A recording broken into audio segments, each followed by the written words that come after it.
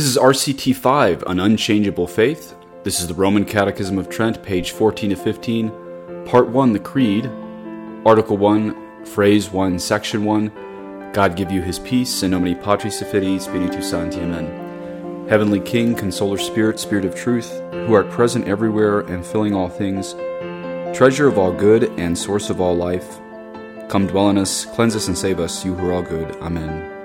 In nomine Patris et Filii, Spiritus Sancti, Amen. And then as far as that little poll that we took on YouTube, we are going to go with the first option, which is different from CPX. That is to say, I will read parts of the catechism and then interject, pepper in my own thoughts so you don't have to hear the words of the catechism twice. It is going to be a little bit of a shift from the CPX when you could just listen exclusively to the words of the Pope at the beginning. But I think this way will help streamline it so you can know how this applies to the 21st century as I read you this 16th century catechism.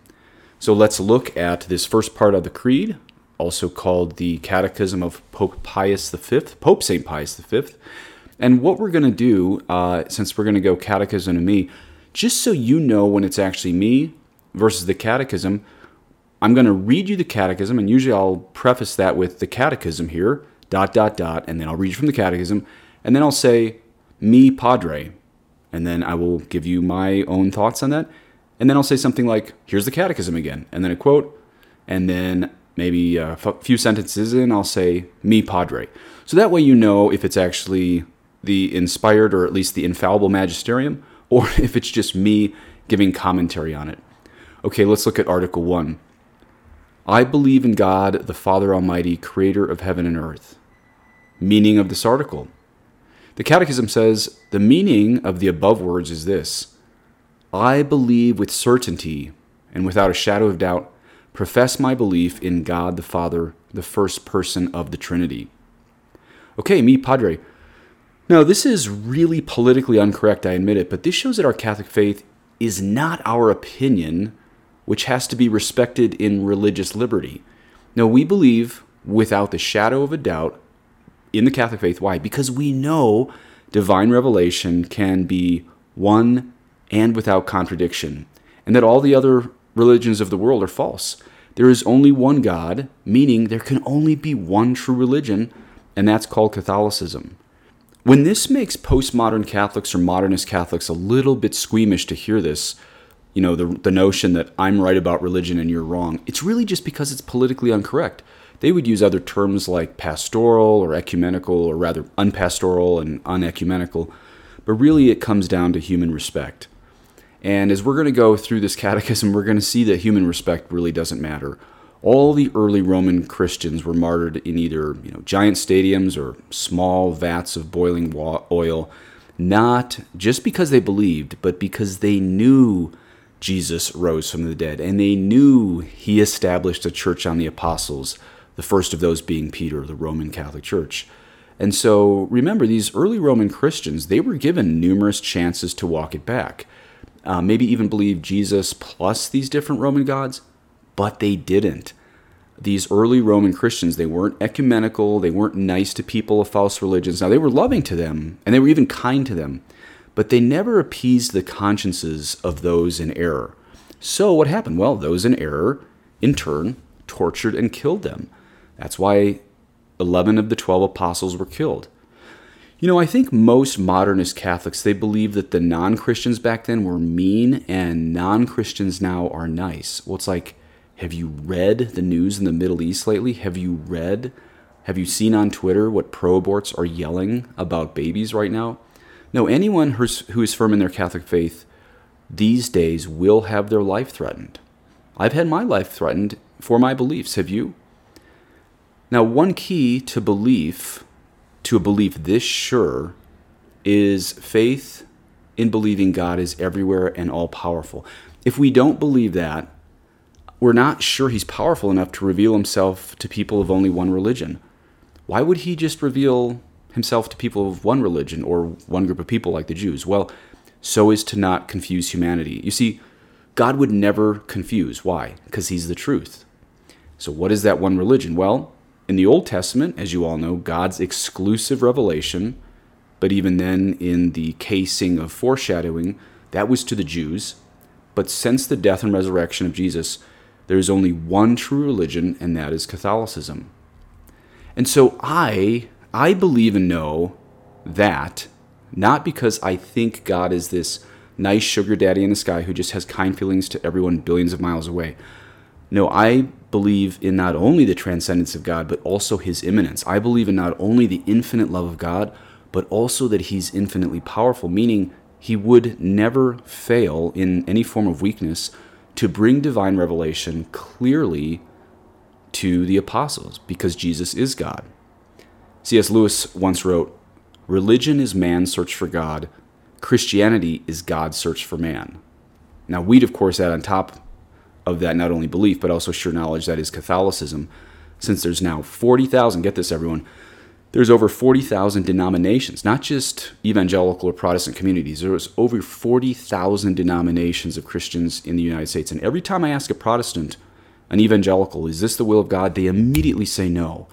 They know the words of the Bible well enough to know Jesus' dying wish was that we all might be one. Now, granted, there's a lot of embarrassing things happening in the Catholic hierarchy right now, but I still don't doubt this is the one true faith.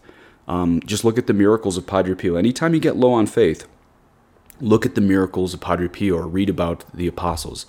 I have no doubt, even with all the scandals, and I don't just mean moral scandals, I mean doctrinal scandals, even with all of this, I know Catholicism is the faith, this church that is one holy, Catholic, and apostolic. And so we know that God's the author of only one of those denominations. Really, we're not a denomination, we're super-denominational. God can only be the author of one of those because he's not the author of confusion. He's only the author of one religion, that's Catholicism. But think of that line again. Religion is man's search for God. Christianity is God's search for man. So to really believe this and to die for it, we would have to believe and know that God is not only loving and transcendent, but also immanent and omnipotent. And that's why the next line of the Catechism goes like this, or we'll actually backtrack a few words and then directly into the next section. We read in the Catechism, "I believe with certainty and without a shadow of a doubt, profess my belief in God the Father, the first person of the Trinity, who by his omnipotence created from nothing and preserves and governs the heavens and the earth and all things which they contain. And not only do I believe in him from my heart and profess this belief with my lips, but with the greatest ardor and piety I tend towards him as the supreme and most perfect good. Let this serve as a brief summary of this first article. But since great mysteries lie concealed under almost every word, the pastor must now give them a more careful consideration in order that, as far as God has permitted, the faithful may approach, with fear and trembling, to contemplate the glory of his majesty. I believe." The word believe does not here mean to think, to suppose, to be of opinion, but as the sacred scriptures teach, it expresses the deepest conviction, by which the mind gives a firm and unhesitating assent to God, revealing his mysterious truths. As far, therefore, as regards the use of the word here, he who firmly and without hesitation is convinced of anything is said to believe. Okay, mi padre. Now notice the Catechism said, the pastor must now give them a more careful consideration. So I would add, this is one reason why maybe it's good I'm bouncing back and forth between Catechism and then my thoughts, Catechism and then my thoughts. I know it was about a 60-40 break on the vote for this. We're going to go with the 60% that wanted that. And why do I think I'm even capable of doing this? I want to be a little bit personal here with you, why I think you should promote this podcast. It's because I've lived and seen so much modernist Catholicism. This is why I think you should suggest this podcast to traditionalists who've already read the Roman Catechism of Trent more times than me. I'll even go so far as to admit there's probably a lot of people out there in your families who know the Roman Catechism better than me, but the advantage of this podcast that you can tell them is because I was once a liberal and a modernist, I can give you guys loving and clear explanations to give to modernist Catholics and non-Catholics so as to evangelize them with our traditional faith, which I always like to call just the apostolic faith. So I'm sure there's traditionalists who are maybe feeling inclined to listen to the RCT series, but then they think, I've already read the Roman Catechism. I don't need someone to read it to me. Yeah, most of what I'm doing is reading it to you, but I'm peppering in how to evangelize and how to defend the traditional Catholic faith. So this is where you might want to give it to traditionalists who already know the catechism, since I was once a modernist, I know how to explain this. Okay, now let's look at what we just heard there. Again, belief is not just say what thoughts give you the right neurotransmitter dump of the right emotions of feeling good about your current lifestyle.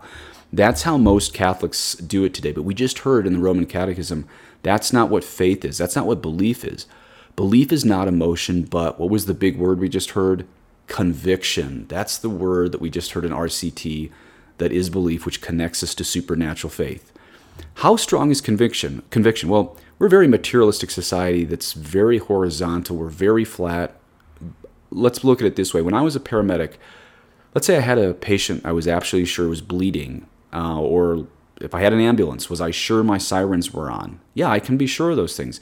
So when I call the ER from the back of an ambulance, I don't have to say, I believe a patient's bleeding. No, I can say when I grab the phone, I have a patient with a scalp laceration who lost a lot of blood.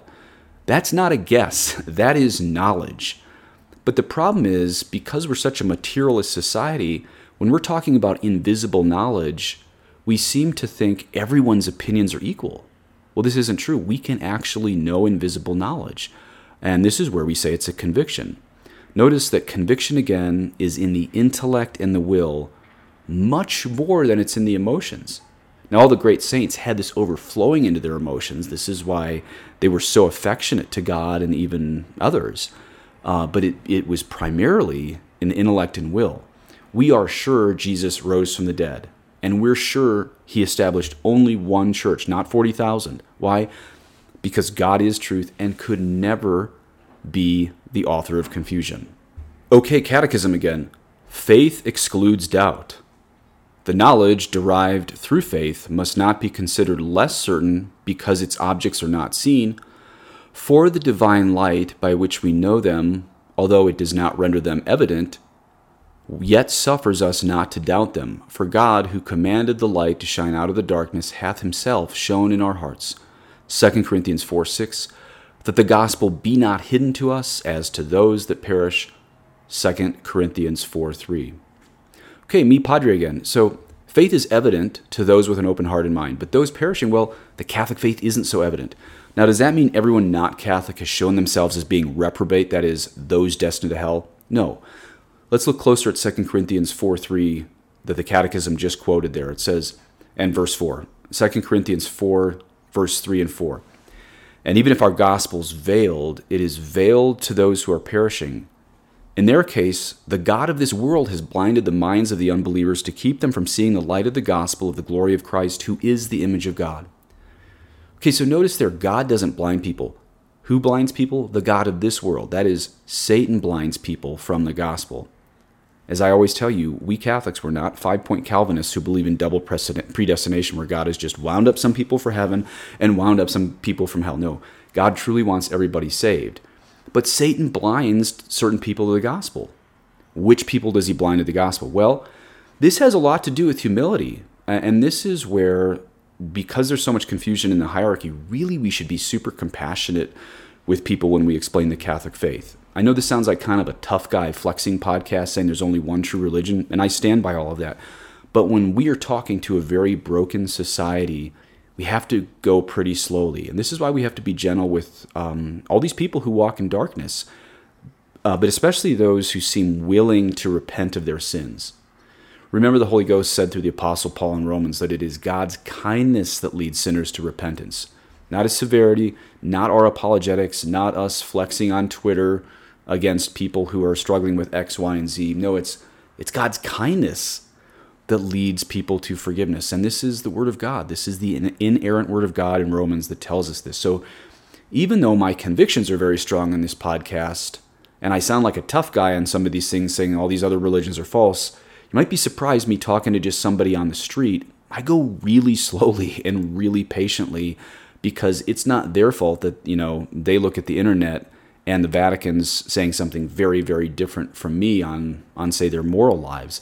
So this is one reason, it's one of 1,000 reasons, it's not the only one, why we have to go super compassionately in explaining it to people. And also, people are raised with so much verbal and physical abuse in their families that they've never been loved. And so a lot of times people have to know that we love them before we explain Jesus rose from the dead. But really, those two can dovetail pretty quickly because we live in a confessional society. People are pretty transparent these days about their sins, even if they don't call them sins. So they really might be ready to hear Romans 5:5 that says, Christ, as yet we were weak, according to the time, died for the ungodly. Isn't that amazing? When we were weak in our sins, God died for the ungodly. And everyone needs to hear that. So it's really God's kindness that leads sinners to repentance. And so also it's our kindness, not our sternness, that must be compassionate on those who truly walk in darkness, in all these alternative lifestyles, post-abuse, all this stuff, so they can see the light of Christ in us. So it's fine to flex among friends because, and see, this is why the church was led by men, because men are especially good at the will following the intellect. We can give catechisms in really watertight, cold-cut things, but at the ground level, we're called to be as compassionate as women. This is why you have these great saints, St. Francis Xavier and St. Maximilian Kolbe, who were tough guys on doctrine, but were just so tender in real life with the people that they evangelized. These aren't contradictory things. Okay, let's go back to the catechism, or continue on rather in the catechism. The catechism continues. Faith excludes curiosity. From what has been said, it follows that he who is gifted with this heavenly knowledge of faith is free from an inquisitive curiosity. For when God commands us to believe, he does not propose to us to search into his divine judgments or inquire into their reason and cause, but demands an unchangeable faith, by which the mind rests content in the knowledge of eternal truth. And indeed, since we have the testimony of the apostle that God is true, though every man be a liar, Romans 3:4, and since it would argue arrogance and presumption to disbelieve the word of a grave and sensible man affirming anything is true, and to demand that he prove his statements by arguments or witnesses, how rash and foolish are those who, hearing the words of God himself, demand reasons for his heavenly and saving doctrines. Faith, therefore, must exclude not only all doubt, but all desire for demonstration. End quote. Okay, mi padre. Basically what this is saying is if you have a reliable witness, you should trust the reliable witness. If you have a trustworthy person in your life, you should trust them. This is kind of hard for us to believe in the 21st century when you see these polls that like pretty much everybody lies. But Father Ripperger talked on it, one of his talks recently, like even as early or as late as the 1950s and the 1960s. If you lied just once to a family or friend, you were pretty much disbelieved for like 5 or 10 years. It took you a long time to regain people's trust. So this catechism was written at a time when there actually were believable witnesses in your life, people that you could trust. And so this is saying this is what God is. Now let's look a little bit deeper at this thing on lying. First of all, notice that God can never lie. This is very strongly asserted in both the Bible and this catechism of Pope Pius V. And that's why, well, let's look at modern events. This is why it's such a blasphemy that a certain somebody, you can Google who this is, has said, maybe cover your kids' ears for 30 seconds. This is pretty crazy that I'm telling you to cover your kids' ears for what someone in the Vatican recently said. But I have to, because this person said, just cover them for 10 seconds here, that when Mary received the body of Jesus at the cross, quote, that body that suffered so before dying, inside, surely she wanted to say to the angel, liar, I was deceived. She too had no answers, end quote. Inside, surely she wanted to say to the angel, liar, I was deceived. Okay. That was a horrible blasphemy against Our Lady that a certain someone in the Vatican said on the 29th of May, 2015. I am hesitant to repeat such words since there's kids listening. I'm not ashamed to call it out as blasphemy. That's not what I'm saying. That's not what I think is scandal. What's scandal is that it was said. I'm ashamed to repeat those words from you-know-who. These words implying that even Mary was tempted to believe heaven had lied to her. What terrible blasphemy. Mary never doubted in her faith at all. This has been affirmed in the magisterium and hundreds and thousands of saints. Mary's faith never wavered. Now, people will burn in hell. They will burn for not just saying that, but for defending any blasphemy that says God is a liar. Again, we know from Romans 3 and the Roman Catechism today that God can never, never be a liar. Every word of the Bible and the classic magisterium is true because this is revealed by God, and anyone who calls God a liar is a follower of the father of lies himself. Let's get this straight. God is true. Satan's a liar. I promise you that. Okay, secondly, let's look at that section I just read from the Catechism a little bit deeper. We know that the Catechism of Pius V just described our faith with the adjective that I am calling RCT 5, an unchangeable faith. That's what we're calling RCT 5, an unchangeable faith. It came from the section I just read you. Now, isn't that powerful and beautiful to think of our faith as unchangeable? If I had to summarize all of my blogs and podcasts that bishops now think is controversial, one bishop even called me a troublemaker, it's that the Catholic faith is an unchangeable faith. How in the world does that make me a troublemaker for saying our faith is unchangeable? Only in the darkest times in church history could that be controversial. So what do? Well, we power through these dark days with the grace of the Holy Spirit, and in kindness we tell everyone out there that we are just as sure as the nose on our face that Christ rose from the dead and he gave us the Catholic faith. And now if you're that convicted, you might be martyred, but martyrdom is a gift.